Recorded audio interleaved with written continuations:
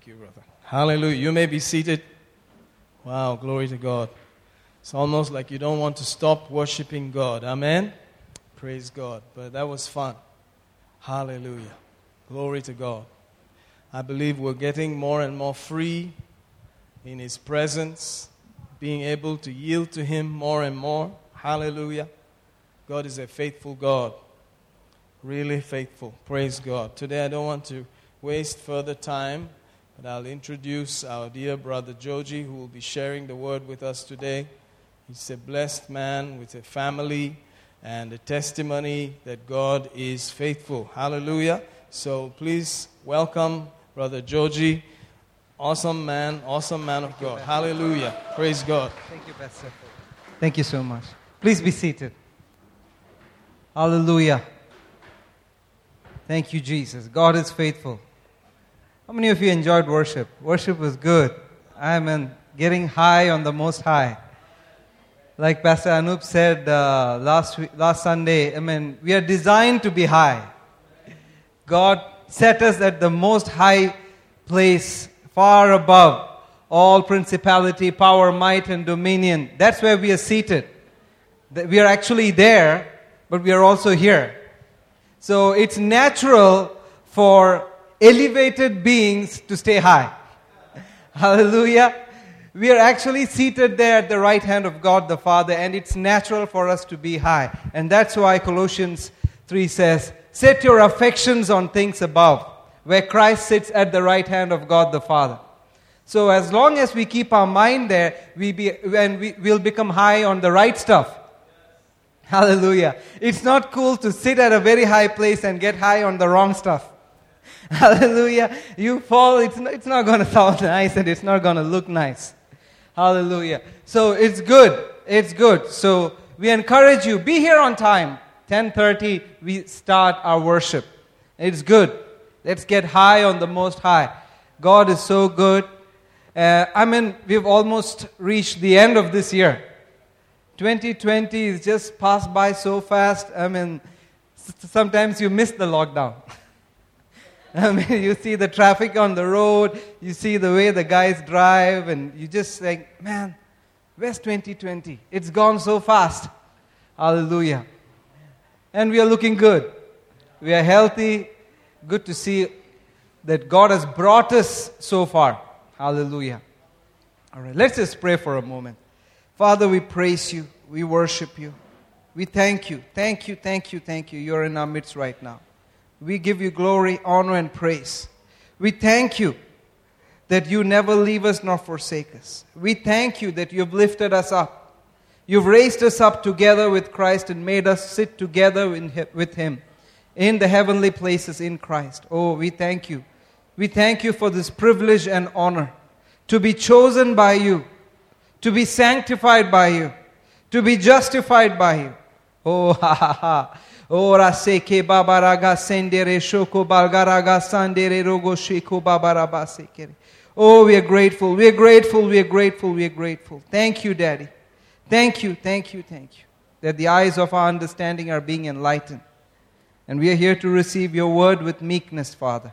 Ha ha ha ha ha. Hallelujah. We rejoice, we rejoice, we rejoice. Holy Ghost, have your way. Thank you so much. In Jesus' name. Hallelujah.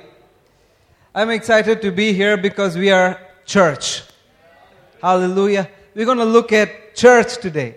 Hallelujah. Go with me to the book of Corinthians, 1 Corinthians, chapter 1, verse 1.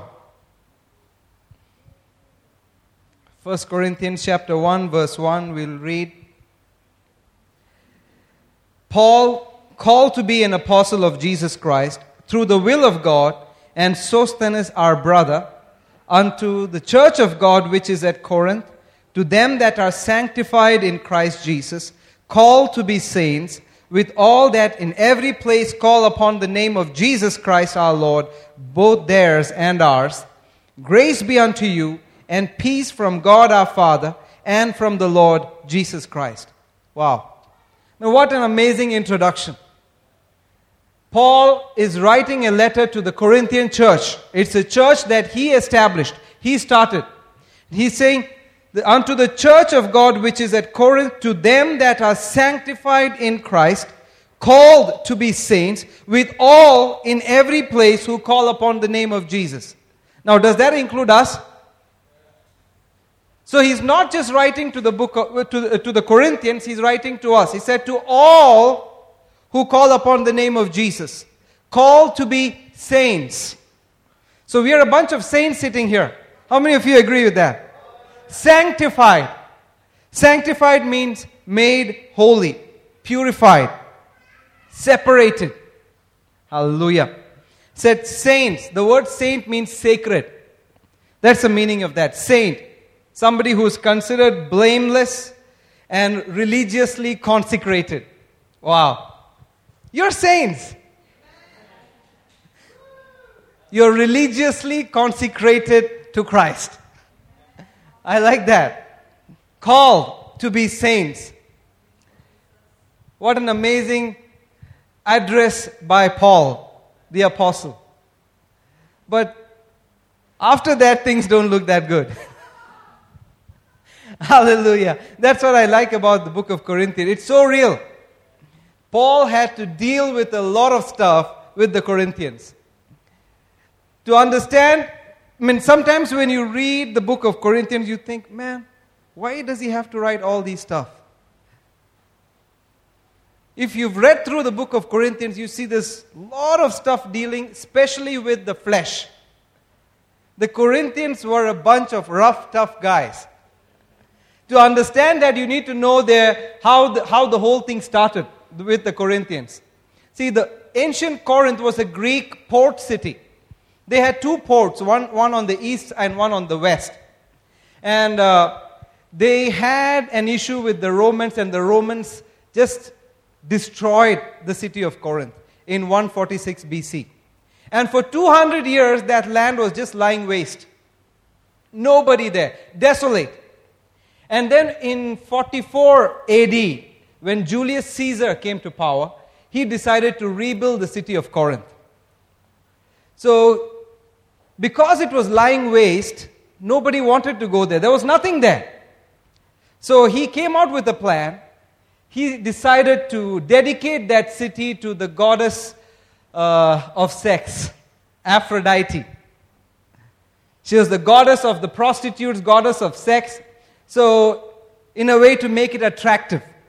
And then he sent out messages to ex-sailors, soldiers, legionnaires, telling them, if you come to Corinth, if you help me build this city, I will give you special tax concessions, special deals, financial deals, and you will be known as the founding fathers of the city. Now, what a proposal. This guy, Julius Caesar, he considered himself to be a descendant of the goddess Aphrodite. So whichever way you look at it, it was profitable for him. And this was an important port city because of the two ports that they had. So ships could come from east, west, every direction. So these people, they came from all over the place, and that city turned out to be the Las Vegas of that time. All right? It became, a sex vacation city. Whatever happened in Corinth stayed in Corinth. Hallelujah. All right, it's not worth hallelujah. Yeah. Let's read 1 Corinthians chapter 1, verses 1 to 3. ಪೌಲನು ಬರೆಯುತ್ತಿರುವ ಪತ್ರ ಕ್ರಿಸ್ತ ಯೇಸುವಿನ ಅಪೊಸ್ತಲನಾಗಿರುವುದಕ್ಕೆ ನಾನು ದೇವರ ಚಿತ್ತಾನುಸಾರವಾಗಿ ಕರೆಯಲ್ಪಟ್ಟೆನು. ನಾನು ಈ ಪತ್ರವನ್ನು ಕ್ರಿಸ್ತನಲ್ಲಿ ನಮ್ಮ ಸಹೋದರನಾದ ಸೋಸ್ಥೆನೊಂದಿಗೆ ಬರೆಯುತ್ತಿದ್ದೇನೆ. ಈ ಕ್ರಿಸ್ತ ಯೇಸುವಿನಲ್ಲಿ ಪವಿತ್ರರಾಗಿರುವುದಕ್ಕೆ ಮಾಡಲ್ಪಟ್ಟಿರುವ ಕೊರಿಂಥದ ದೇವರ ಸಭೆಯರಿಗೆ ಈ ಪತ್ರವನ್ನು ಬರೆಯುತ್ತಿದ್ದೇನೆ. ನೀವು ದೇವರ ಪವಿತ್ರ ಜನರಾಗಿರುವುದಕ್ಕೆ ಕರೆಯಲ್ಪಟ್ಟಿದ್ದೀರಿ. ಪ್ರಭುವಾದ ಯೇಸು ಕ್ರಿಸ್ತನ ಹೆಸರಿನಲ್ಲಿ ನಂಬಿಕೆ ಇಡುವ ಎಲ್ಲ ಜನರೊಂದಿಗೆ ನೀವು ಕರೆಯಲ್ಪಟ್ಟಿದ್ದೀರಿ. ಯೇಸು ಕ್ರಿಸ್ತನ ಅವರಿಗೂ ನಮಗೂ ಪ್ರಭುವಾಗಿದ್ದಾನೆ. ನಮ್ಮ ತಂದೆಯಾದ ದೇವರಿಂದಲೂ ಪ್ರಭುವಾದ ಯೇಸು ಕ್ರಿಸ್ತನಿಂದಲೂ ನಿಮಗೆ ಕೃಪೆಯೂ ಶಾಂತಿಯೂ ದೊರೆಯಲಿ. Hallelujah. So, this city was founded on the wrong stuff. So, because this was the theme of this city, all kinds of wrong crowds came in there. When the people started moving in, scam artists came in, swindlers. And the city also became famous for drunkards. So in fact, it was so bad that in the ancient Roman Empire, if you are a drunk, they called you a Corinthian. If you are a vulgar person, they called you a Corinthian. To womanize, they called it to Corinthianize. That's how bad the reputation was. And Paul comes to this city to start a church. So you can imagine the kind of people who will be in his congregation. And Paul gives them a beautiful address there in 1 Corinthians chapter 6. Let's go there. 1 Corinthians chapter 6. We'll read from verse 9. Know ye not that the unrighteous shall not inherit the kingdom of God? Be not deceived, neither fornicators, nor idolaters, nor adulterers, nor effeminate, nor abusers of themselves with mankind, nor thieves, nor covetous, nor drunkards, nor revilers, nor extortioners shall inherit the kingdom of God. And such were some of you, but you are washed, you are sanctified, you are justified in the name of the Lord Jesus and by the Spirit of our God. Let's read that in Kannada, brother. ಅಧರ್ಮಿಗಳು ದೇವರ ರಾಜ್ಯವನ್ನು ಪಡೆಯುವುದಿಲ್ಲವೆಂದು ನಿಮಗೆ ಖಂಡಿತವಾಗಿ ತಿಳಿದಿದೆ. ನಿಮ್ಮನ್ನು ನೀವೇ ಮೋಸಗೊಳಿಸುತ್ತಿದ್ದೀರಿ. ದೇವರ ರಾಜ್ಯಕ್ಕೆ ಸೇರದ ಜನರು ಯಾರ್ಯಾರು ಎಂದರೆ ಲೈಂಗಿಕ ಪಾಪ ಮಾಡುವವರು, ವಿಗ್ರಹಗಳನ್ನು ಪೂಜಿಸುವವರು, ವ್ಯಭಿಚಾರಿ ಮಾಡುವವರು, ಸಲಿಂಗಕಾಮಿಗಳು, ಕದಿಯುವವರು, ಸ್ವಾರ್ಥಿಗಳು, ಕುಡುಕರು, ಬೈಯುವವರು ಮತ್ತು ಮೋಸಗಾರರು. Now imagine the pastor of the church standing before the congregation and saying, you are fornicators, idolaters, adulterers, effeminate, abusers of themselves, thieves, covetous, drunkards, revilers, extortioners. Oh, that would be nice. That's exactly what is happening here. Paul started the church. If you read Acts chapter 18, that's where Paul comes to Corinth and he meets Priscilla and Aquila, who were in fact Jews who had to come out of Rome from Italy. They were kicked out of Italy by the Emperor Claudius. He kicked all the Jews out, and they came there to Corinth. And when Paul came there in 52 AD, he met them. He stayed with them. He started making tents with them. And because that's what they were. They were tent makers, and Paul also knew that profession, so he started working with them and preaching the gospel. That's how the church started. And in 1 Corinthians chapter 2 he says, I came trembling, because he had a bad experience just before he came to Corinth. He preached in Athens. If you read Acts 17, he preached in Athens and he used major vocabulary there, and then they told him, we will think about this later. Not many people accepted the gospel there. So now he's coming to another city which is even famous, more famous for all kind of wrong things. So he's like, will they accept my gospel? So he comes there trembling in fear, like, have I prayed enough? Have I prepared enough? Will I say the right words? Will they kick me out like in Athens? So with all these kind of thoughts, he's coming there. And he's preaching to them. And that's how the first church in Corinth was formed. Hallelujah. So these are the kind of people that he had to deal with there. Adulterers. Let's look at those words there. Fornicators and adulterers. You know what that means. Sex outside marriage. Then idolaters. Those are people who serve and maintain idols. Then you have effeminate. They are called male prostitutes. Then those who abuse themselves with mankind. They are homosexuals. Thieves. Pickpockets and professional thieves. Covetous. That means people who have an insatiable greed for all kinds of stuff. It could be lust, money, anything. Then drunkards. Excessive alcohol. In fact, these people were so famous for drinking that in every house, when you go there, the basement, they had a big pit which contained a big cellar full of wine. So if they wanted to drink, they just had to go to the basement. Every single house in Corinth. That's how they were famous. That's how famous they were for drinking. And then revilers. They are people who use foul languages. Extortioners. They are scam artists who get things out of people forcibly. This is how they were. But he didn't stop there. He said, but you are washed. That's verse 11. 1 Corinthians 6. But you are washed. You are sanctified. You are justified. Look at that. It says, such were some of you. Such were. That means it's past. Perfect tense. It is done. But you are. That means right now. You are sanctified. You are justified in the name of the Lord Jesus. He had to deal with them because this letter was written to them based on complaint from their pastor, Apollos. On Wednesday, Pastor was reading about the Apollos in Acts chapter 18, if you were listening. Hallelujah. Paul started the church, then later he appointed Apollos as the pastor, and he was the main guy there after Paul left. Paul stayed there for 1.5 years, and then he moved out to Antioch, but then they appointed Apollos as the pastor there.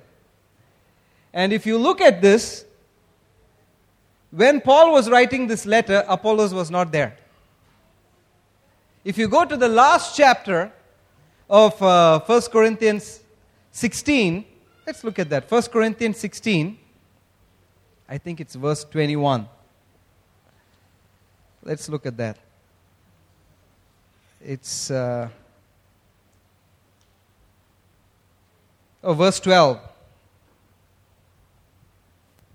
And as touching our brother Apollos, I greatly desired him to come unto you with the brethren, but his will was not at all to come at this time, but he will come when he shall have a convenient time. Basically, he is saying, the pastor of the church is saying, I'm not going there right now. I'll go after some time. Brother, can you read this?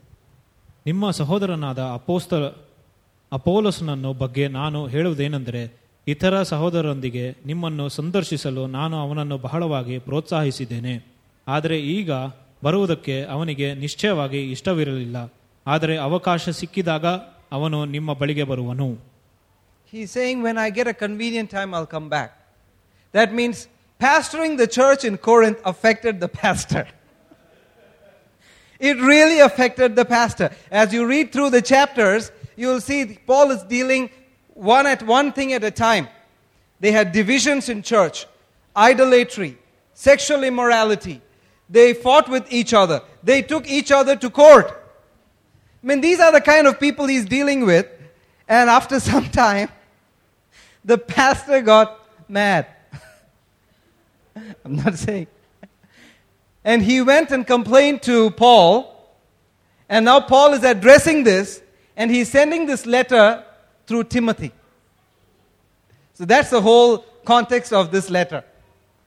So these people, even though they are justified, they're sanctified, because of their background, because of the kind of environment that they lived and they were raised up before Paul came, they carried this baggage into church.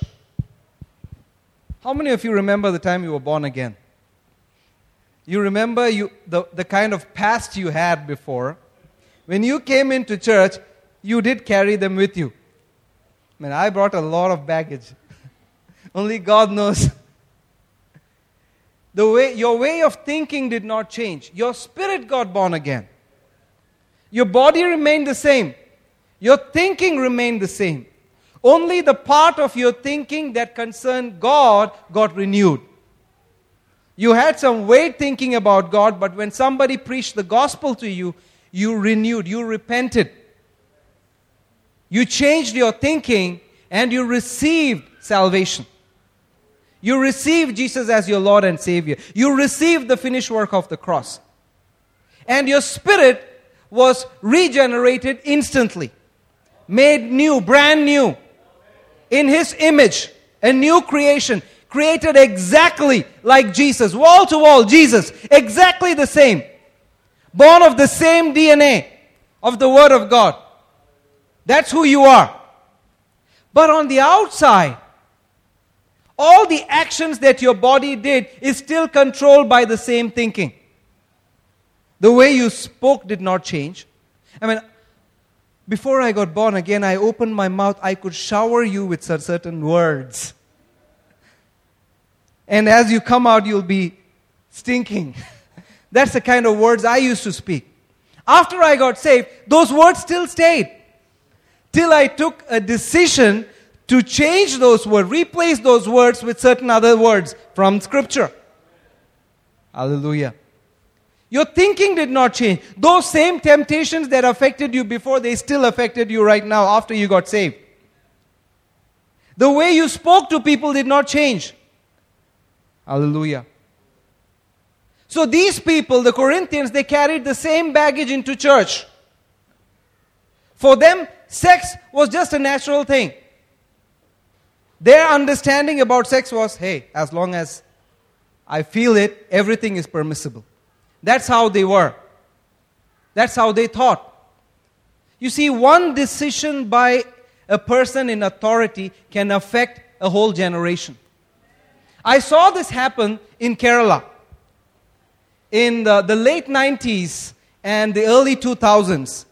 Man, Kerala was not a cool place. Because the government and the censor board of Kerala Film Association decided to ease out certain restrictions, all kinds of movies started coming in. Vulgar movies. Started with a very famous movie, especially called Love Dragonflies, translated into English. How do I know? Word of wisdom and word of knowledge. And it affected a whole generation so much that families found it tough to walk through the roads of Cochin and Trivandrum. I mean, in the bus stand and railway station, there are posters full of all kinds of vulgar movies. It was so bad.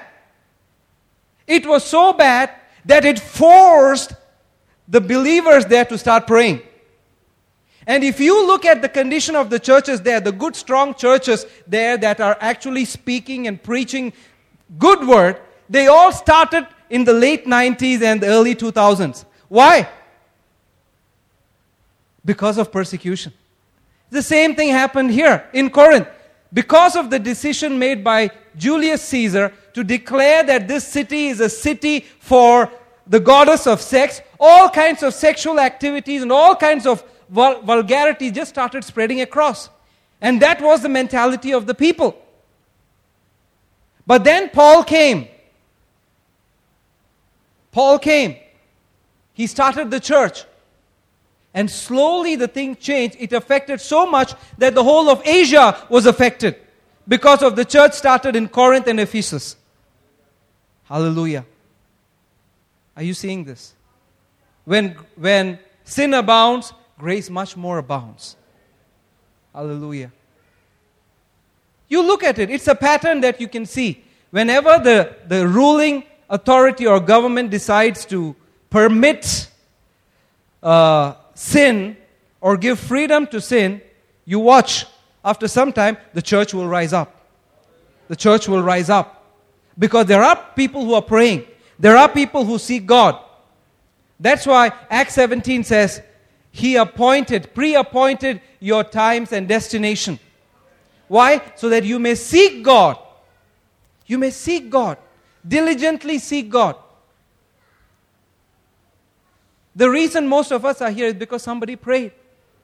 Somebody did some work in the spirit realm. Hallelujah. You're not here by accident. You're not here by accident. I remember the first time I came to Grace Chapel. It was for a Wednesday Bible study. Now, I still don't remember what pastor preached, but I knew I was full. I mean, I was new to these things. I mean, I carried a baggage with me so much, my thinking was messed up. But the first time I heard the word, man, this is fully, I don't know what it is, but I feel it. It tastes good. It tastes good. And when it tastes good, you stay there. You stay there. We have a puppy near our place who keeps coming home. It's a stray puppy, but it knows if it comes there, it'll be fed. It knows that if it comes there, it'll be taken care. So when I came to church, I tasted the food here and knew, man, this is good. So I returned on Sunday.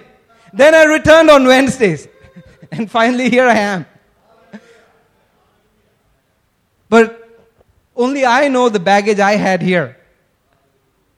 So it takes some time. It takes some time for you to start hearing, start applying, and the results to show outwards. It's not easy. It doesn't happen in a day. So if there's anybody here who thinks, oh, I came to church, but nothing happened. Brother, come and sit down here. Listen to the word that comes. Take every opportunity to hear and keep hearing and keep hearing. I'm married for almost 15 years now. My wife can testify. Man, there's still a lot of work needed. Hallelujah. All of us. Nobody is perfect. I like what one of our pastors from the Bible school, the founder, Pastor Kevin Cooley, he's put a big board in front of his church saying, no perfect people allowed. No perfect people allowed. Why? Because you and me, we are there. As long as we are here, there are no perfect people around. Because none of us are perfect. We are being perfected. The day we see Him face to face, oh, that's the day. We look forward to that day. We live every day expecting that day to be today. Hallelujah. Are you seeing this? Let's see this. Go with me to 1 Corinthians again.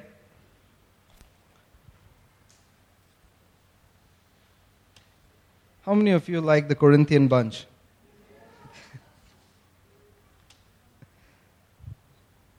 First Corinthians chapter 1.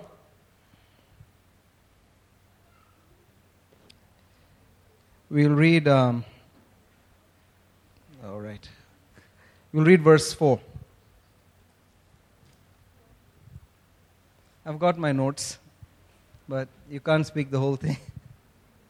1 Corinthians chapter 1 verse 4. Paul says, I thank my God always on your behalf for the grace of God which is given you by Jesus Christ. Say, I thank God for the grace of God which is given you. And what is the grace of God for? Brother, let's read this and then we'll go to Titus chapter 2. ದೇವರು ಕ್ರಿಸ್ತ ಯೇಸುವಿನ ಮೂಲಕ ನಿಮಗೆ ಕೊಟ್ಟಿರುವ ಕೃಪೆಯ ನಿಮಿತ್ತವಾಗಿ ನಾನು ನಿಮಗೋಸ್ಕರ ದೇವರಿಗೆ ಯಾವಾಗಲೂ ಕೃತಜ್ಞತೆಯನ್ನು ಸಲ್ಲಿಸುತ್ತೇನೆ. Go with me to Titus chapter 2. We will read verse 11 to 14.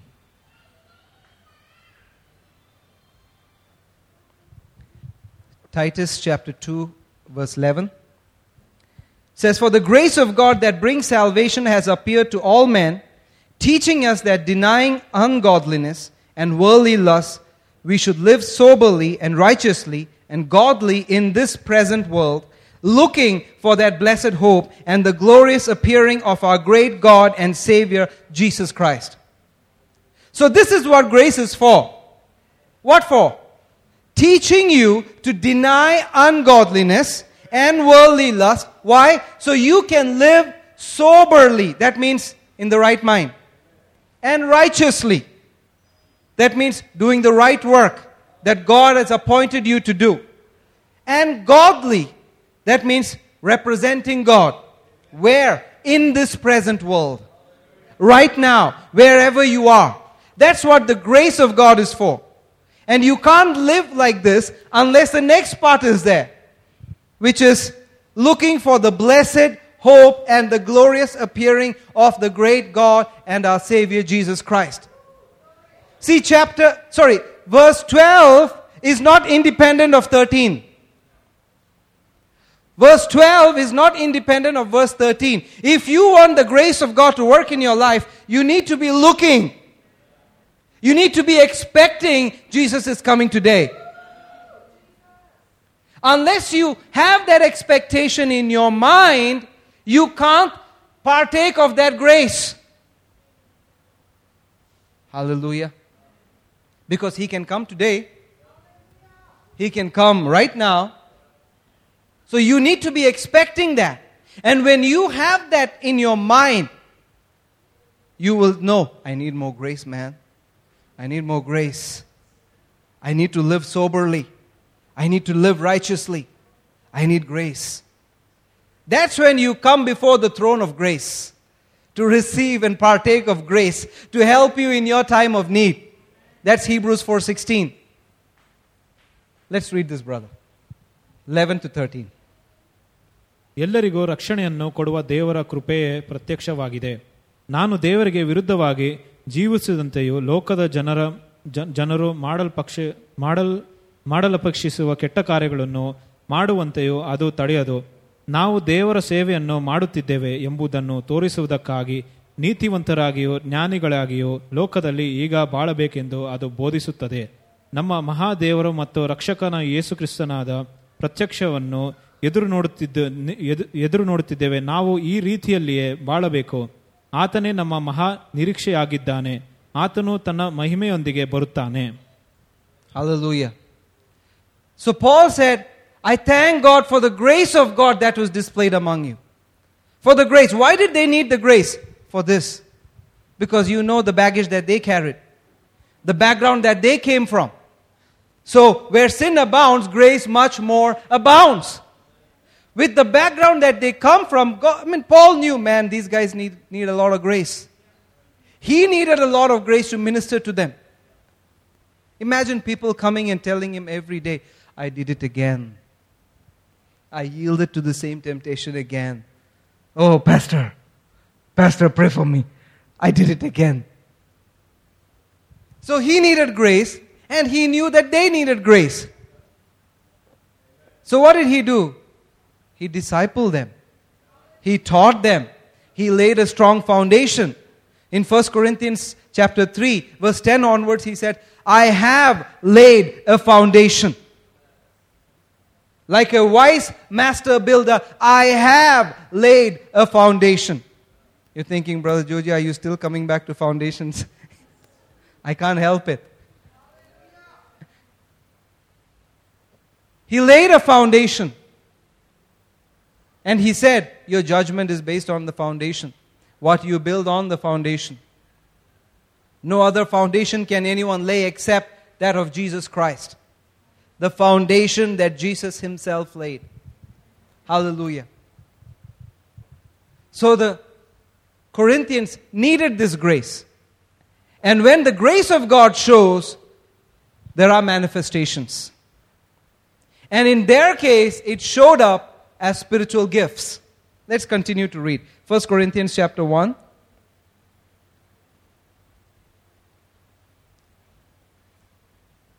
We'll read verse 5. We read verse 4. That in everything you are enriched by Him, in all utterance and in all knowledge. Brother, let's read that. ದೇವರು ಕ್ರಿಸ್ತ ಯೇಸುವಿನ ಮೂಲಕ ನಿಮಗೆ ಕೊಟ್ಟಿರುವ ಕೃಪೆಯ ನಿಮಿತ್ತವಾಗಿ ನಾನು ನಿಮಗೋಸ್ಕರ ದೇವರಿಗೆ ಯಾವಾಗಲೂ ಕೃತಜ್ಞತೆಯನ್ನು ಸಲ್ಲಿಸುತ್ತೇನೆ. Hallelujah. It says you are enriched by Him in all utterance and all knowledge. And then it continues to say, verse 6, let's read that. Even as the testimony of Christ was confirmed in you, verse 7, so that you come behind in no gift, waiting for the coming of our Lord Jesus Christ. So here the grace of God was poured out so much upon them that when the grace manifested, one of the manifestations was in spiritual gifts. Hallelujah. Said you are enriched by Him. The word enriched means to be made so wealthy. So wealthy, extreme wealth. Comes from the word plutos in Greek, where you get the word plutocrat. That means a person who is so rich that he does not know how much wealth he has. So Paul is saying you are enriched by Him Let's go there. Verse 5. In all utterance and all knowledge. The word utterance is speaking about the utterance gifts. Tongues, interpretation of tongues, and prophecy. And all knowledge, talking about the knowledge gifts, which is word of wisdom, word of knowledge, and the discerning of spirits. And then he continued to say, you're enriched in all gifts. You come behind in no gifts. That means literally all the gifts of God, the spiritual gifts, were operating in the church. That it was so much that they became quite arrogant about it. Quite snobbish about it. We'll deal with that later. But let's see this. It said, you come behind in no gift. The word come behind means inferior. That you are not inferior to anybody in respect to the manifestation of the gifts of the Spirit. So much. Hallelujah. What is the grace of God for? To help you live soberly. And the grace manifested. But these people, just like many of us, when the gifts of God start manifesting, they became proud. They said, you need to know who we are. We are special people. We are special people. The anointing is only here.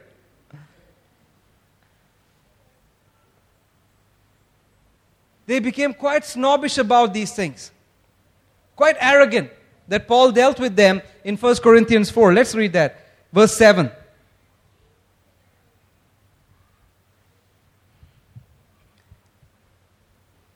For who makes you to differ from another?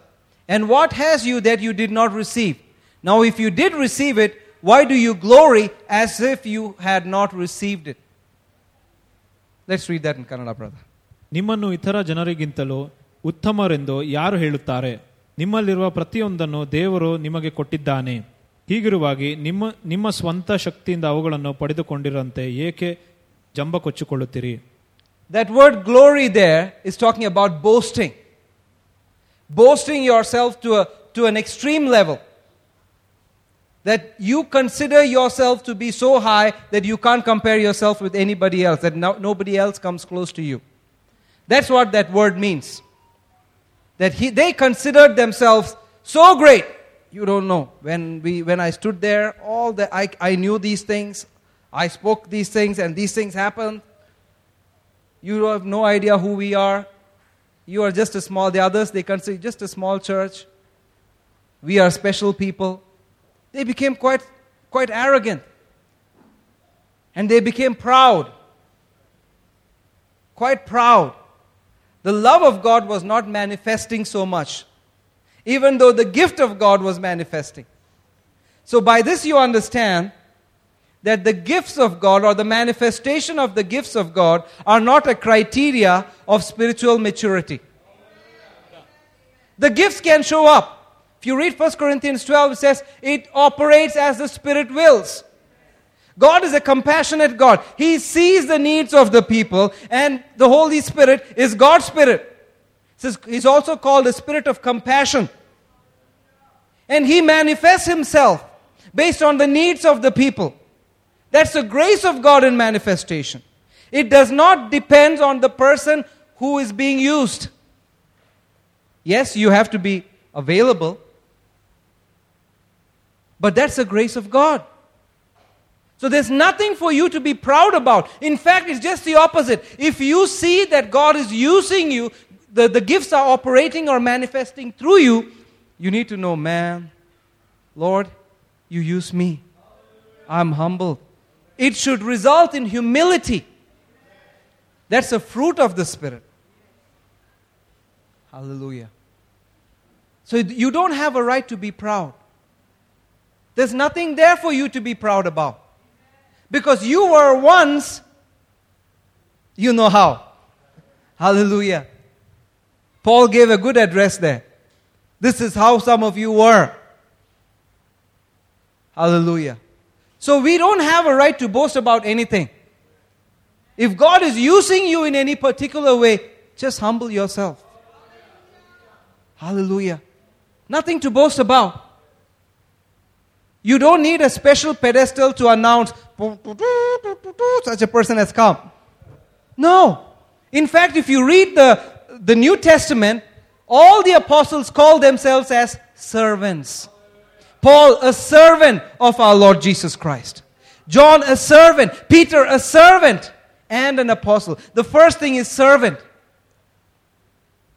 Hallelujah. In 1 Corinthians, I think it's 2, he said, I consider myself a minister of the gospel. Let's read that. 1 Corinthians 2. Let's see that. Sorry, this is not in my notes, so bear with me.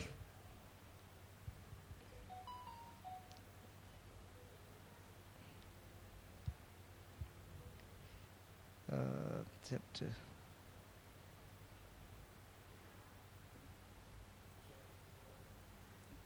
I think chapter 4. Yeah.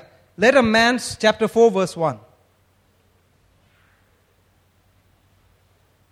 Let a man so account of us as the ministers of Christ and stewards of the mysteries of God.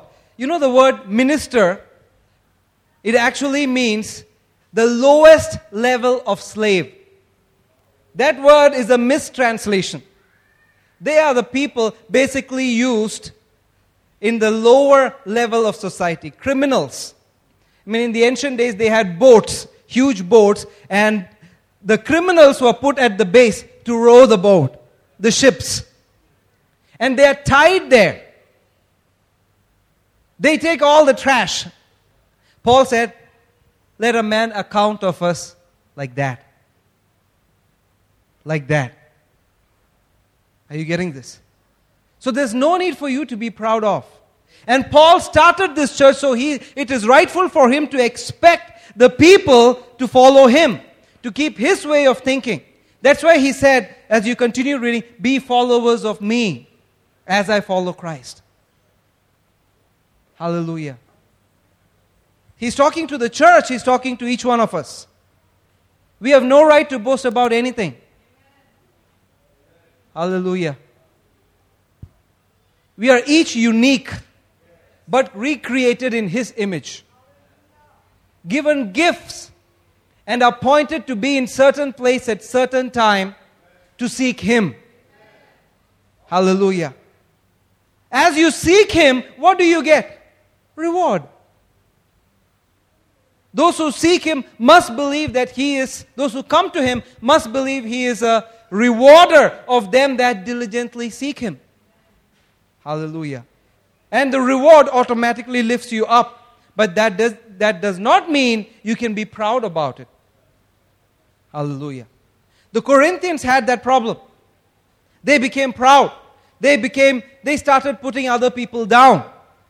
So that's why Paul wrote in 1 Corinthians 13 about love. He said, love does not vaunt itself. Vaunteth itself. That's King James. Vaunteth means to be quite, how do you say? How do I put it? Quite a windbag. You know what I mean? Somebody who just boasts about himself so much. You know what I did? You have no idea. I went there. All these things happen. That's the meaning of the word vaunteth. I think it's, Love suffers long, is kind, envious not. Love vaunteth not itself. That means such people who brag so much about themselves that it is difficult to identify, is this true or is this a lie?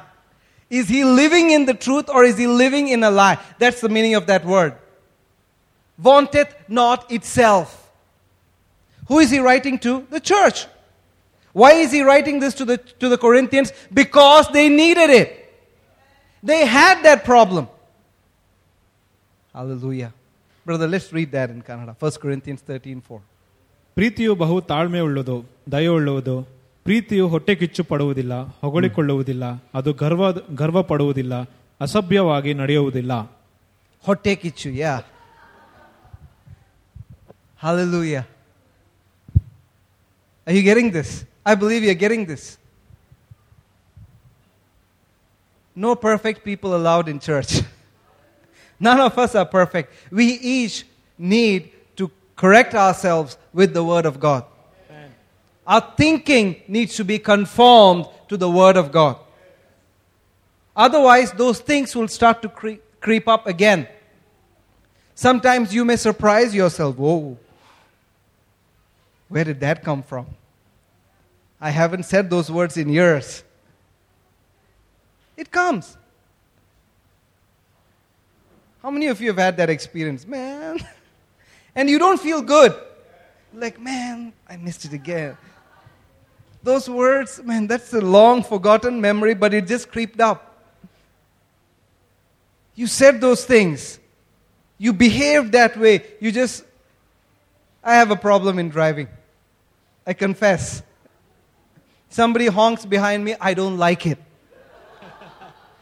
I don't like it. I chase them down, honking them for at least half a kilometer. You don't honk unnecessarily behind me. I give you way. But if you go beep, beep, beep, beep, beep, beep, man. And thank God for a good wife who tries to correct me, but then sometimes, the flesh just...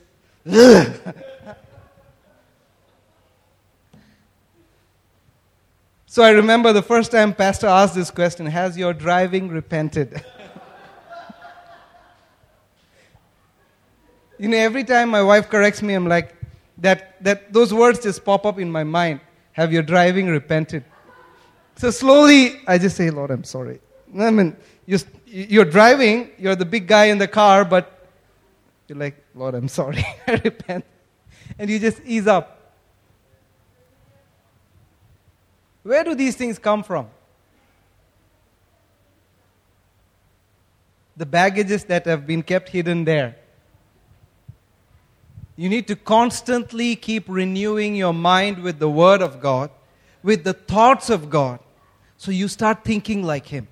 He said, my words are not like your words.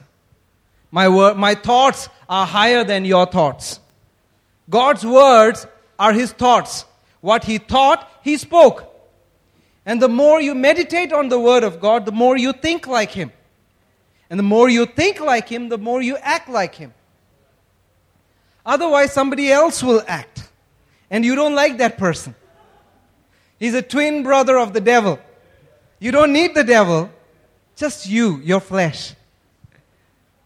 That guy, oh man, he stinks. No matter how much deo you put, it still stinks. Hallelujah. We are getting there. We are reaching there. So the Corinthians had this problem. They even compared. They had divisions among themselves. In the church, they started comparing Paul and Apollos. Said, I am of Paul. I am of Apollos. See, both of them were different people. But they preached the same message. They have their own flavors, but they spoke the same message. Paul started the church. In 2 Corinthians 10:10, it said about Paul that he's a short guy. And his letters are mighty. But he doesn't look that great. He doesn't speak that great. Yeah, he's a short guy, ugly looking guy. Imagine a guy who's been beaten, left for dead. 5 times he was struck, 40 times. He was left for dead, beaten up, shipwrecked, left hungry, imprisoned. You meet such a guy today, you can be sure that he doesn't look like Vijay Mallya. Yes or no? So Paul, his outward appearance was not that great. His speech was also not that great. But his letters were mighty. That's why we are reading it today. On the other hand, Apollos, Acts 18 says, he was a mighty orator. He spoke great. He could just discuss and debate with anybody. So they had their flavors. They were different people, but speaking the same message. Hallelujah. That's why Paul said, I planted, Apollos watered. And it's God who gives the increase. Each one will get their own reward. But that does not mean the church can take sides. I like Paul's preaching. I mean, after Paul left, after 1.5 years, Apollos came in. Maybe it's some of the older people. Oh, I don't like this new guys. This guy who calls himself bro. His way of speaking, I don't like this guy. Meanwhile, he's speaking the same message. The young people gathered with him. Hey bro, high five. But the older people, no. Paul was better. He's a very soft-spoken guy. But this guy, he just shouts. Hallelujah.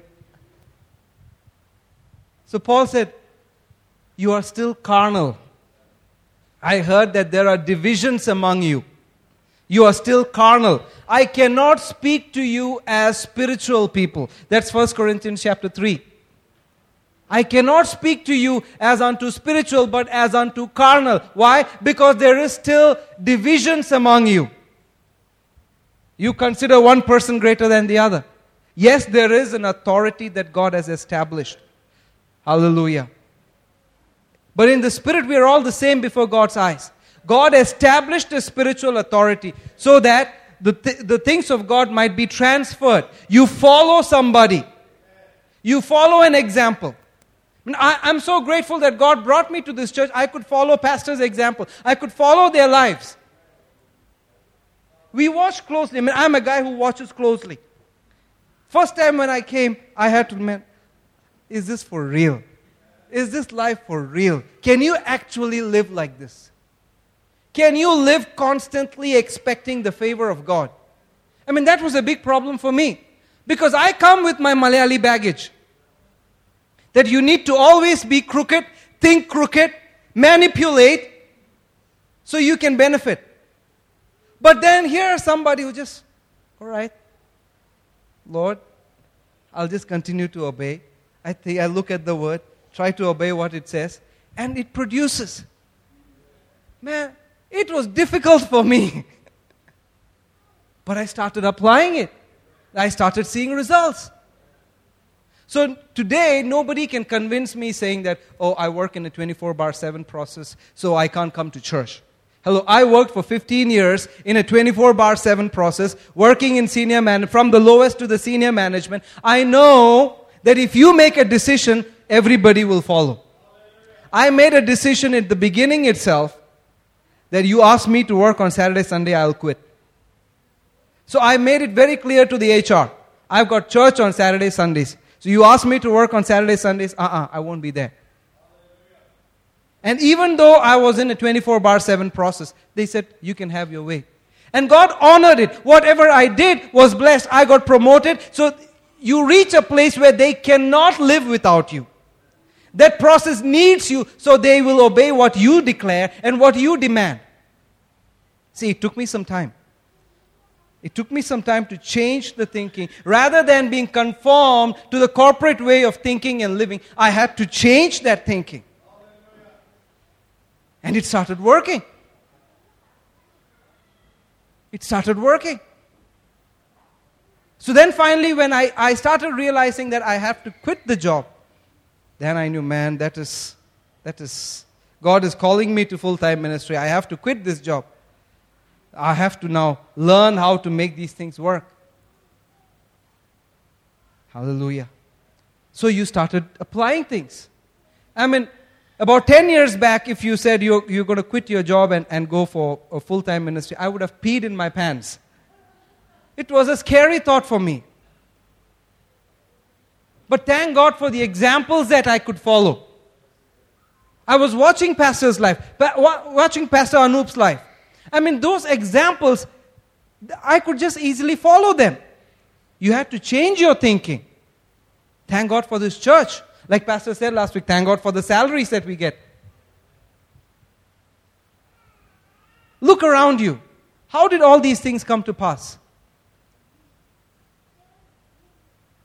2 years ago, we started with nothing.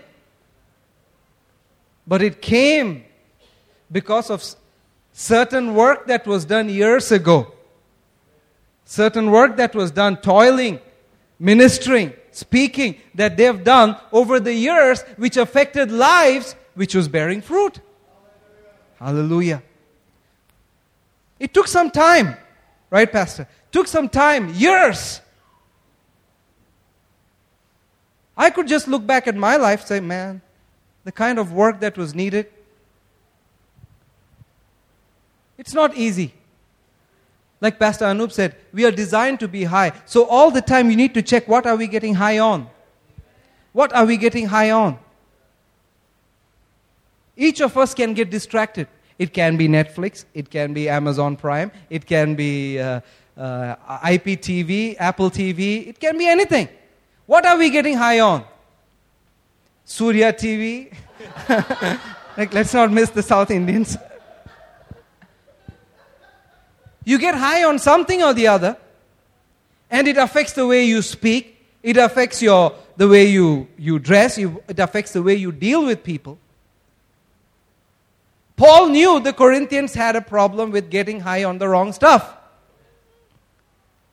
So he had to write these letters so that they could be dealt with. And as you come to the second letter to the Corinthians, man, it's a whole lot milder.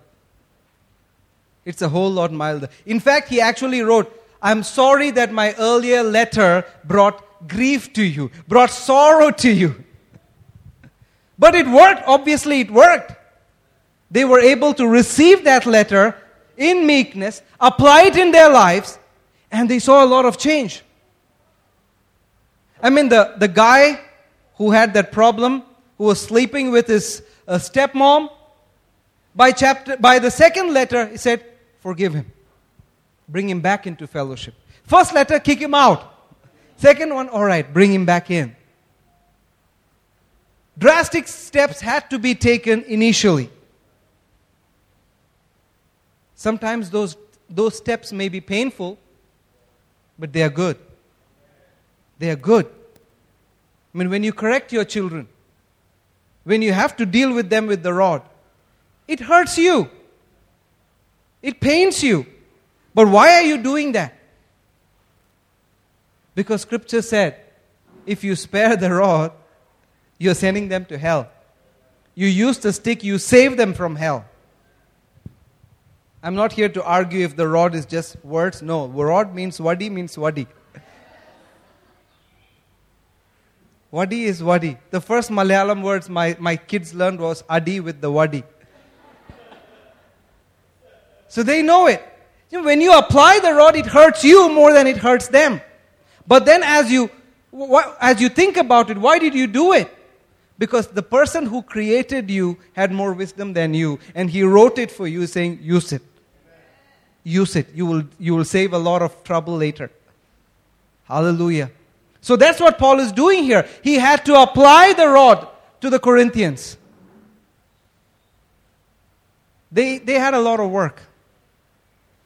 Those baggages were nasty, but then it applies to us also today.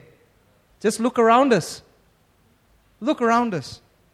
I mean, even the TV channels, you need to be careful what you watch. The other day, I'm not going to say the name of the series. I was also going through Netflix. The name of the series was like kind of archaeological. I don't want to say the name. And it's a series. And I was just going through it. Wow, it looks nice. There's some ancient history shown here. So I was going through it. And one of the topic was redemption. So I clicked on that. And I'm so sorry I clicked on that. Because it was so vulgar, you could like, oh my goodness, what is this? And it's right there open for the kids or anybody to just open and watch it. It's around us. It tries to creep in our thinking. And it takes some work to put those images out. It takes some work. You need to wash your thinking with the Word of God. You need to go back to that throne room. Sit there for some time. Lord, help me. It takes work. Hallelujah. We can't accommodate such kind of things in our lives. You can't accommodate those things.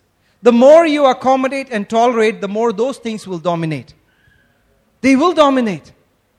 It will dominate your frame of thinking. It will dominate your thoughts. It will dominate the way you approach other people.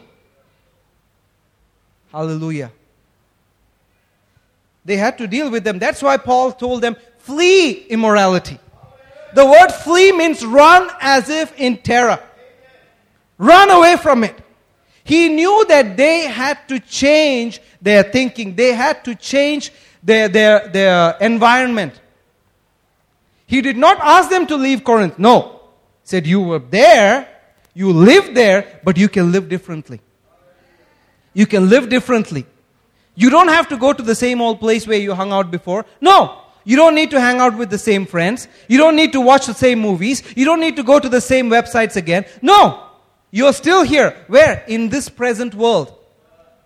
You make a decision right now that grace will work. You tap into that. Say, Jesus, you're coming soon. I need grace. Right now.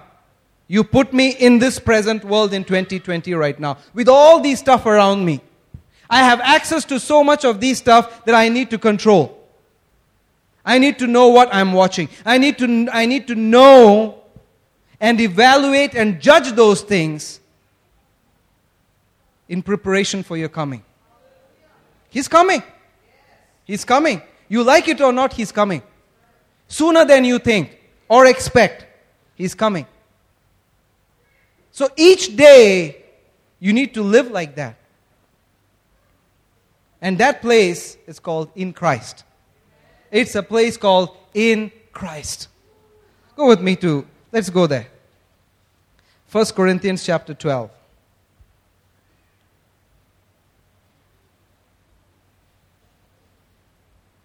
Hallelujah. We'll read verse 12.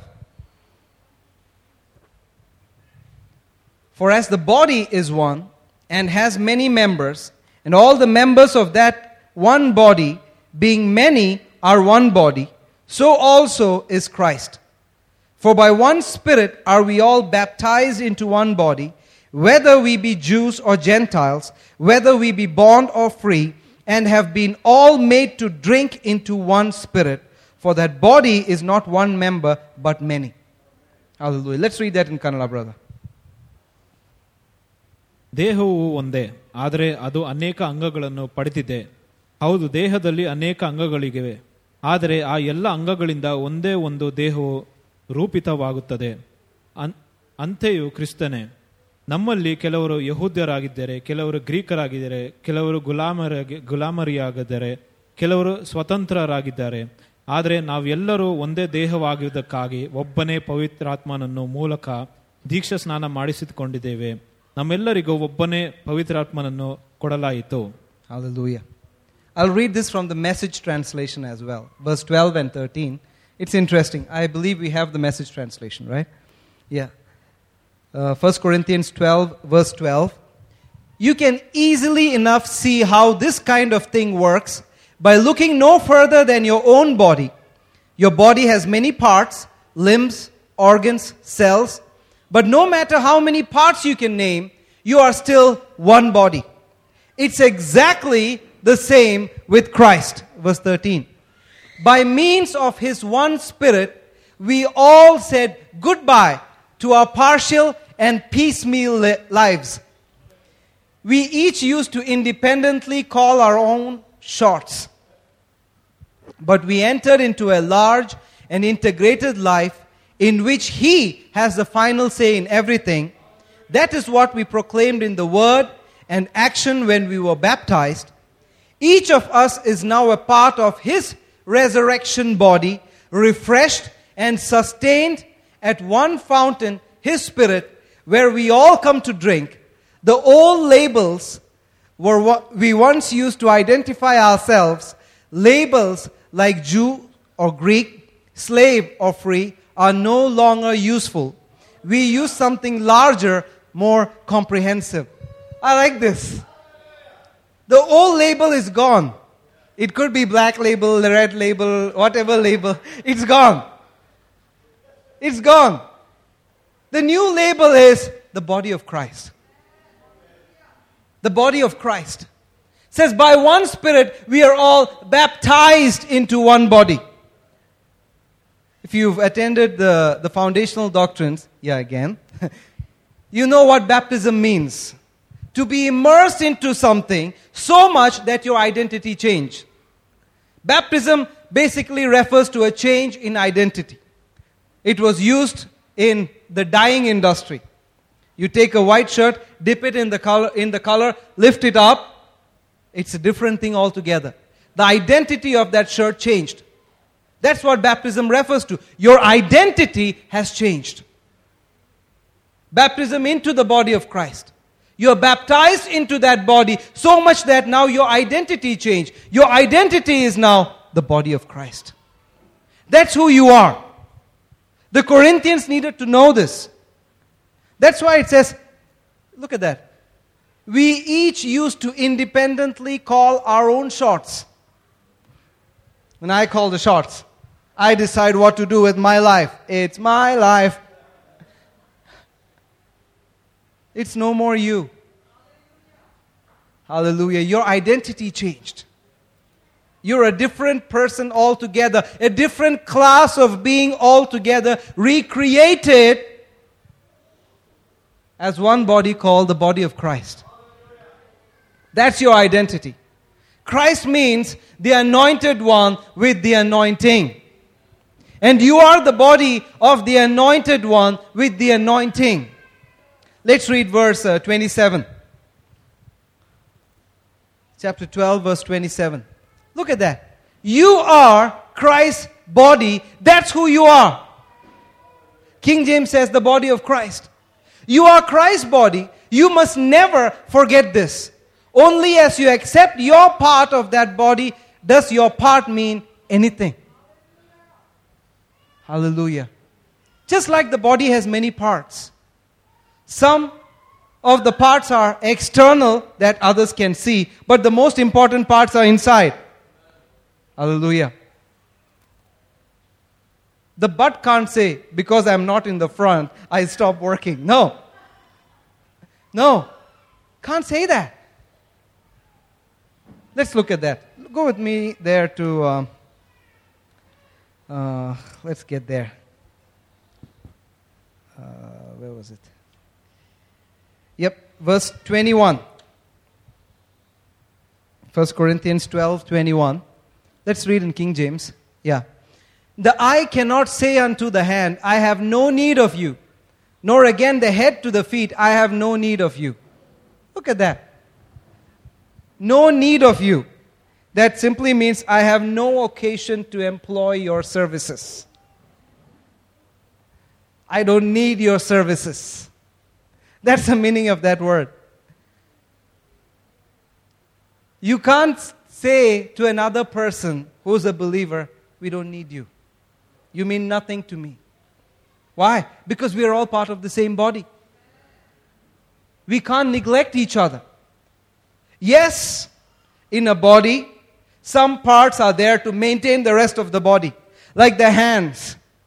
Without the hands, the other parts of the body won't look nice. You need this hand to maintain the rest of the body, to clean up the other parts of the body. Yes or no? You need these legs, which are external, which you can see from the outside, to make sure you're in the right place at the right time. You be there. Similarly, in the body, God has placed certain people. Ephesians chapter 4, verse 11. Let's read that. Ephesians chapter 4. Oh yes, I'm sorry. Let's read this in Kannada, please. 1 Corinthians 12:21. ಕಣ್ಣು ನೀನು ನನಗೆ ಅವಶ್ಯವಿಲ್ಲ ಎಂದು ಕೈಗೆ ಹೇಳಲಾರದು, ಮತ್ತು ತಲೆಯು ನೀನು ನನಗೆ ಅವಶ್ಯವಿಲ್ಲ ಎಂದು ಪಾದಕ್ಕೆ ಹೇಳಲಾರದು. Hallelujah. Well, I'll just say something which might be interesting. That word no need of you, the Greek it says cherian suuk.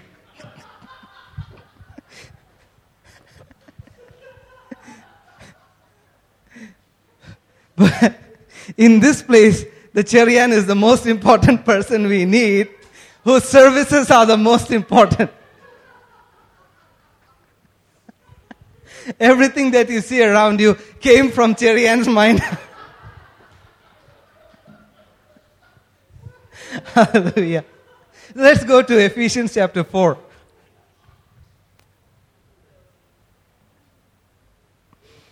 Ephesians chapter 4, Let's read verse 11. It says, "And he gave some apostles, some prophets, some evangelists, some pastors and teachers, for the perfecting of the saints, for the work of the ministry, for the edifying of the body of Christ." Look at that. It says he placed some apostles, some evangelists, some prophets, some pastors and teachers. Why? For the edifying of the body of Christ. Hallelujah. Those positions are not for everybody. They are there appointed by God for the edifying of the body. Hallelujah. The body needs some edifying.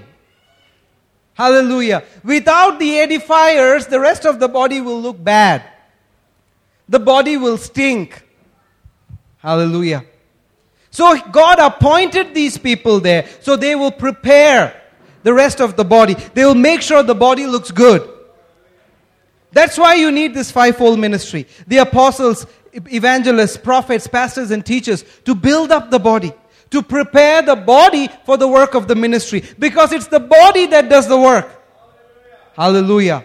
Whose body is it? The body of Christ. Christ's body. You and me, we are the body. Body of the anointed one. We are the ones who does the work of Christ. Hallelujah.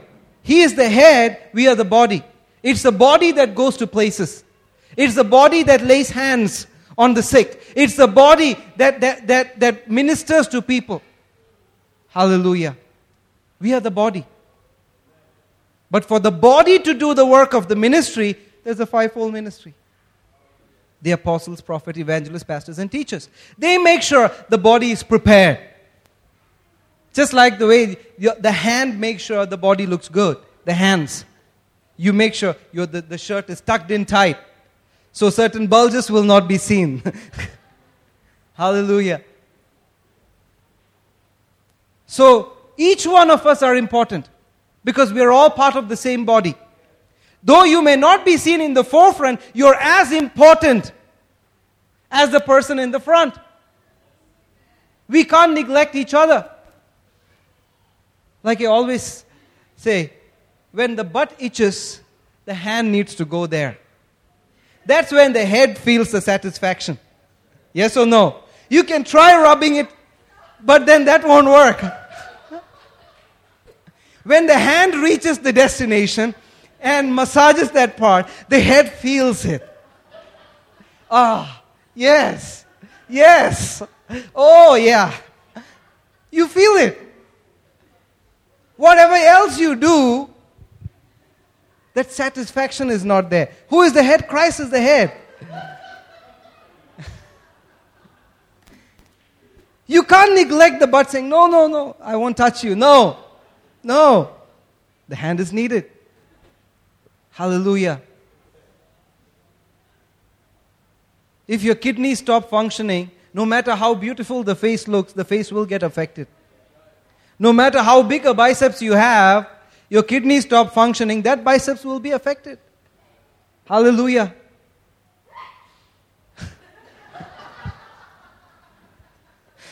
Hallelujah. We need each other. We can't put anyone down.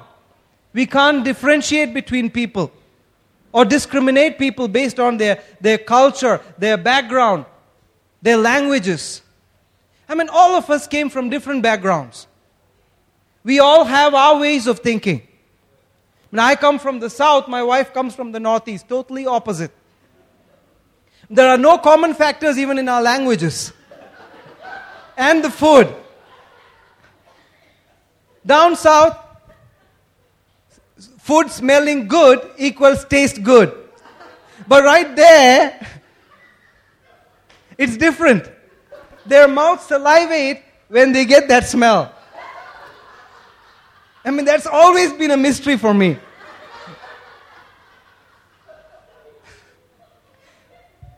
But God brought us together. And we are one. We are heirs together.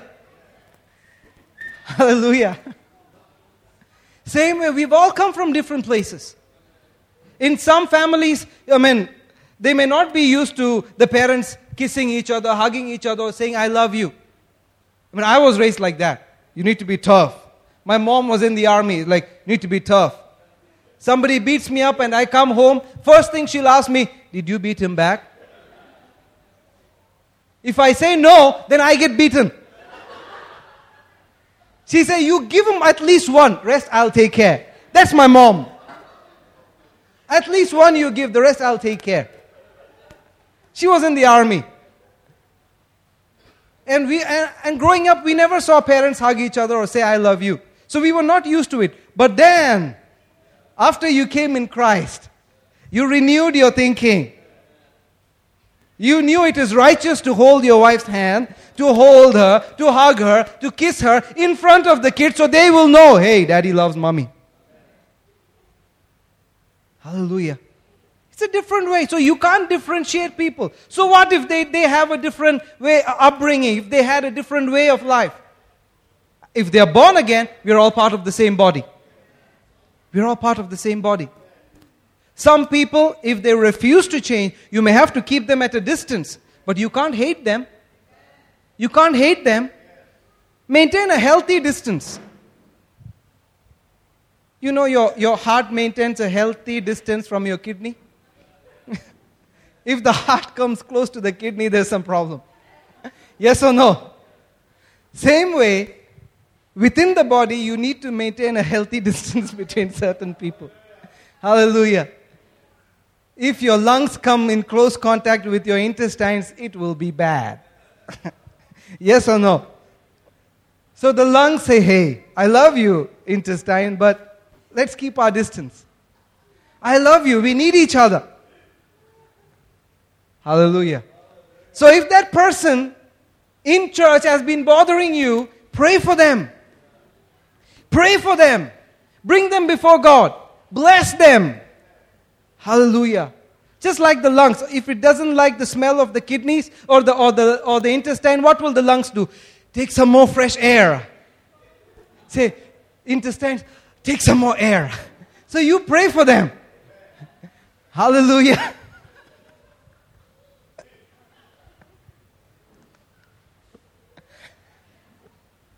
Are you getting this? I believe you're understanding this. We need each other, especially as the day of the Lord approaches. Our attitude should be that, man, Jesus can come any day.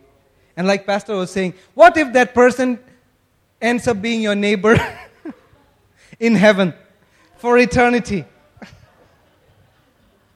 You are complaining and griping about that person in church as long as you were there. When you ended up in heaven, he's your neighbor. Or maybe you didn't get the mansion. It was a dormitory and he was your bedmate right next to it. I'm just kidding. Forever? Nah, that won't be cool. That won't be cool. We need each other. Each one of us have been blessed with different talents and giftings. All of them are to be maneuvered correctly for the glory of God. That's why you need the fivefold ministry. So those gifts and talents are directed for kingdom purposes. That brings glory to God. That be a blessing to somebody else. Hallelujah. I believe you understood this. I mean, I could just speak for another hour, but I think our time is almost up. So we need to consider each other. We all have our baggages. But today we are sanctified. We are washed. We are justified. That's how God looks at us. New creations. Not just you, the person sitting next to you. So they may not be perfect on the outside, but that's who we are. In Christ. In the Spirit, we are all just the same. Hallelujah. You're blessed. Thank you so much. Thank you, Pastor.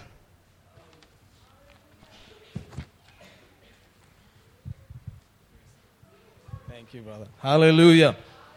Hallelujah. Did you have a blessed time? Amen. Woo, hallelujah. That was good. Praise God. So, we're going to live like that. Hallelujah.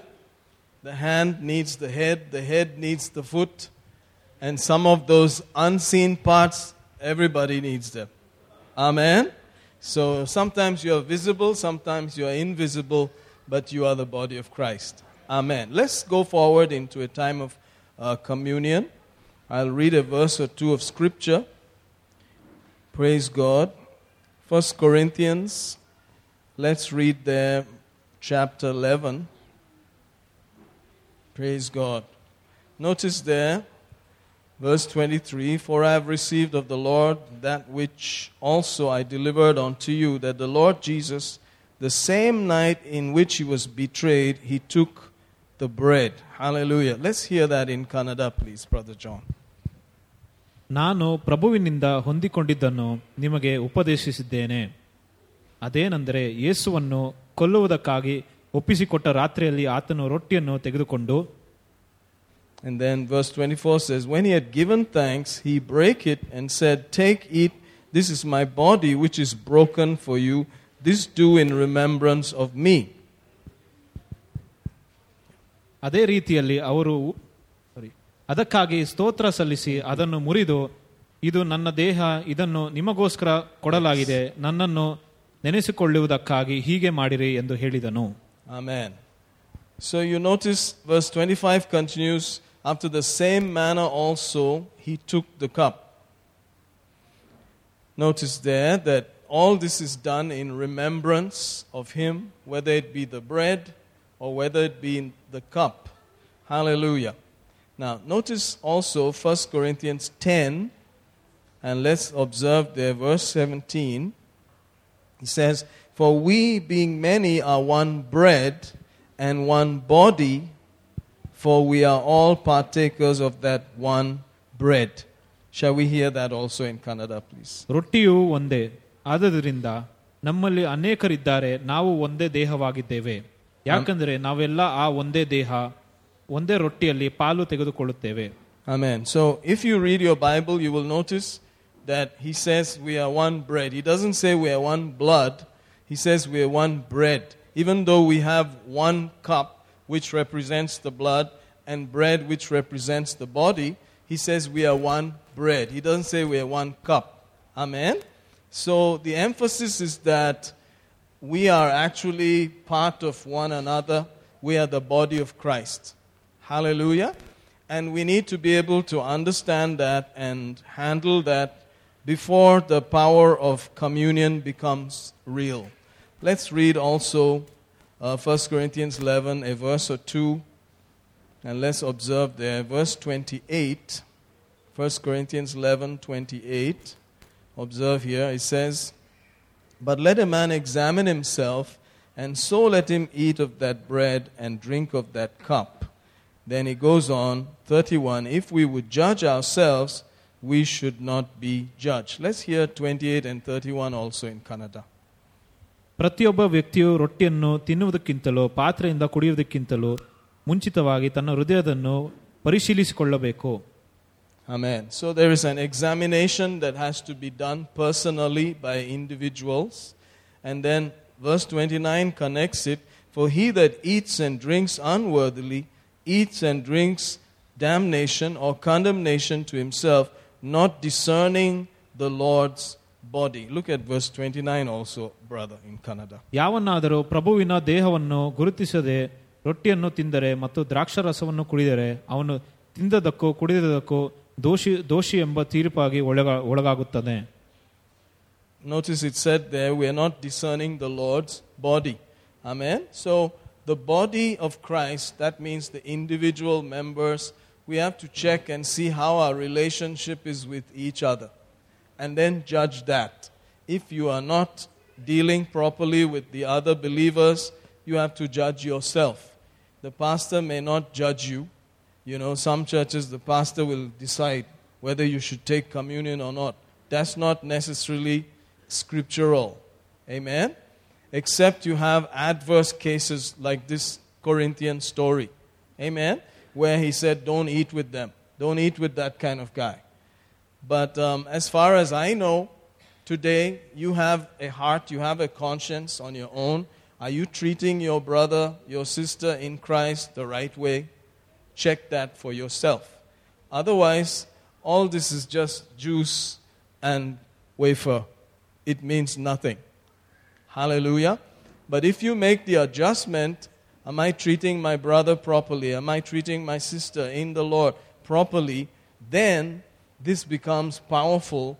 It becomes the Passover meal, and it produces healing, wholeness, soundness, welfare, well-being, nothing missing, nothing broken.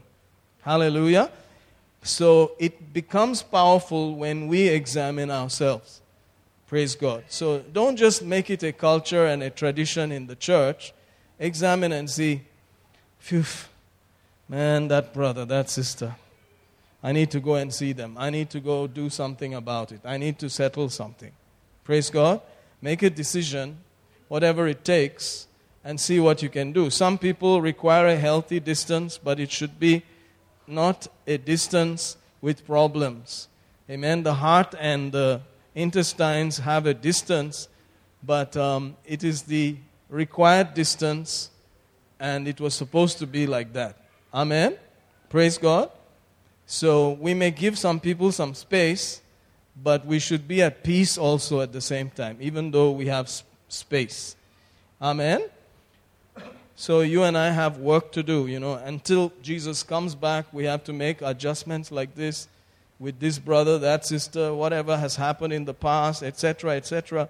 It will pile up here and stop the blessing. Amen. So it boils down to a lot of emotions, very powerful. Emotions are very, very powerful.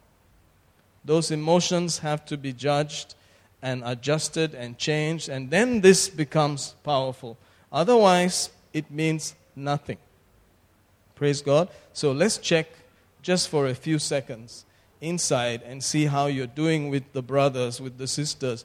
Those people called brother so-and-so, sister so-and-so is very, very powerful. Shall we? Thank you, Father, for your mercy right now as we examine our hearts. Thank you for going the distance to make peace. Oh, in Jesus' name, that we hold nothing against anyone, that we forgive them. In the name of Jesus. Thank you for your mercy right now. Thank you for your mercy right now in that family situation. Thank you for your mercy right now in that job situation, in our handling of the brother and the sister in that job, in the church.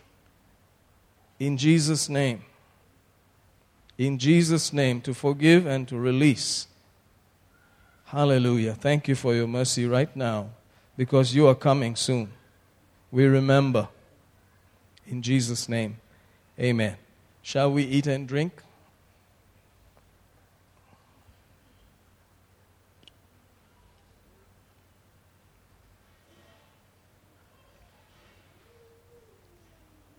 Hallelujah. Thank you, Lord, for healing, mercy.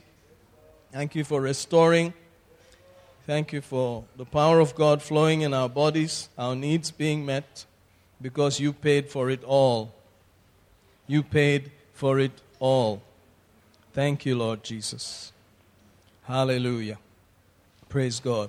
I'll also read a scripture as we prepare to receive the offering. And it's a very interesting scripture. You're very familiar with it, Luke chapter 6. And we'll hear it in Kannada also, verse 38. And let's just see what we can get.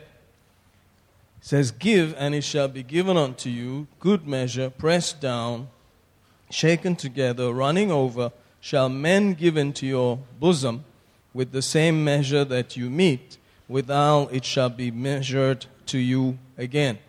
Let's hear that in Kannada, please. ಇತರರಿಗೆ ಕೊಡಿರಿ, ಆಗ ನಿಮಗೆ ದೊರೆಯುವುದು. ಪಾತ್ರೆಯಲ್ಲಿ ಅದುಮಿ ಅಲ್ಲಾಡಿಸಿ ಹೊರಚೆಲ್ಲುವಂತೆ ಅಳೆದು ನಿಮ್ಮ ಸೆರಗಿಗೆ ಹಾಕುವರು. ನೀವು ಅಳೆಯುವಂತೆ ಅಳೆಯಿಂದಲೂ ನಿಮಗೂ ಆಳದಿಂದಲೇ ಕೊಡುತ್ತಾರೆ. This verse may not work for everybody, even though it is a common verse used for giving offerings and so on, because it refers to a law. Look at the previous verse, verse 37. It says, "Judge not, and you shall not be judged. Condemn not, you shall not be condemned. Forgive, and you shall be forgiven." Then it says, "Give, and it shall be given unto you." So 37 is very connected to 38. Shall we hear 37 also in Kannada, please? ಬೇರೆಯವರಿಗೆ ತೀರ್ಪು ಮಾಡಬೇಡಿರಿ, ಆಗ ನಿಮಗೆ ತೀರ್ಪಾಗುವುದಿಲ್ಲ. ಬೇರೆಯವರನ್ನು ಅಪರಾಧಿಗಳೆಂದು ನಿರ್ಣಯಿಸಬೇಡಿರಿ, ಆಗ ನಿಮ್ಮನ್ನು ಅಪರಾಧಿಗಳೆಂದು ನಿರ್ಣಯಿಸುವುದಿಲ್ಲ. ಇತರರನ್ನು ಕ್ಷಮಿಸಿರಿ, ಆಗ ನಿಮಗೂ ಕ್ಷಮಾಪಣೆ ಆಗುವುದು. Praise God. You know, this thing about forgiving and judging is very powerful. As Christians, you will have heard messages where it says, don't judge, don't judge. But then you find the Bible also says you should judge properly. But then it also says to judge the action, not the person. Amen? 1 Corinthians 2:16 says that we have the mind of Christ and all of that. Notice there that we are allowed to be spiritual and judge all things, not people. Amen? So you judge the action and you let the person go. Are you getting this? But like Brother Anup and I were discussing the other day, it's hard. It's very hard to separate the action from the person because he did it. You're the guy that did it, man. To separate the two is supposed to be a spiritual person. Only spiritual people can separate the two. People who are emotional cannot separate the two. They say, you did it. Whatever it is, you did it. We should be able to separate the two. Okay, the action is wrong, but the person is a believer. The person is an unbeliever, whatever. But the action is what we must judge. So, judge, forgive, forget, release, and then give. It shall be given unto you, good measure, pressed down, shaken together, running over. God will cause men to give to your bosom. With the measure you meet, it shall be measured back to you again. Can you see that there are requirements in the giving and the receiving? It's not just give and you'll get. So as you keep checking your life and then acting on the word, the increase becomes more and more real. Hallelujah. Praise the Lord. Shall we prepare our hearts before we give? Father, in Jesus' mighty name, we prepare our hearts. We thank you for your mercy. We thank you that we forgive. We hold nothing against the people. We release them. We declare they are blessed. And we make up our minds to put into action whatever is required to enjoy a flow, a seamlessness in the body of Christ. With that required distance, if necessary, but with peace, love, and mercy. Be merciful as our Father in heaven is merciful. In Jesus' name, amen. Thank you so much. Praise God. You are blessed as you give. And for those of us who are also giving online, I would like to just stand with you. Father, as your people are giving in Jesus' name, using the media, giving online, every curse is broken, every lie is canceled. The mercy of God is flowing in their lives. Thank you for good measure, pressed down, shaken together, running over. Those that they have forgiven, we also say they are forgiven. Let mercy follow them. Let the goodness of God follow them now. May there be restoration in their lives. In Jesus' name, amen, amen, amen. Hallelujah. Praise the Lord. You are so blessed. Thank you, Jesus. If you need prayer, you're welcome to the front. We will pray with you. We'll believe with you. But God is a faithful God. Hallelujah. I sense that there are going to be angels manifesting more in these days. Amen. There are going to be angels involved in your life. So acknowledge that. Tell the Lord, thank you for those angels. Release the angels. Let them work for you. Praise God. Angels are going to be increasing in their operation in these days. Praise God. So take full advantage of that in Jesus' name. Amen. You are blessed. Praise God.